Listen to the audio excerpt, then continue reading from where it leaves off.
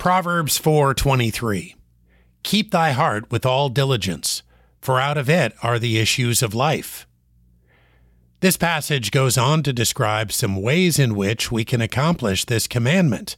The ear and the eye are portrayed as the gateways to the heart. We understand this, and therefore we avoid the seeing and hearing of all manner of corrupt communication. Or do we? We know this principle. We declare its benefits. We tell children and teens how important it is. But do we really prove our belief by action? Or do we often think we can handle a little worldliness semi-often and not be affected?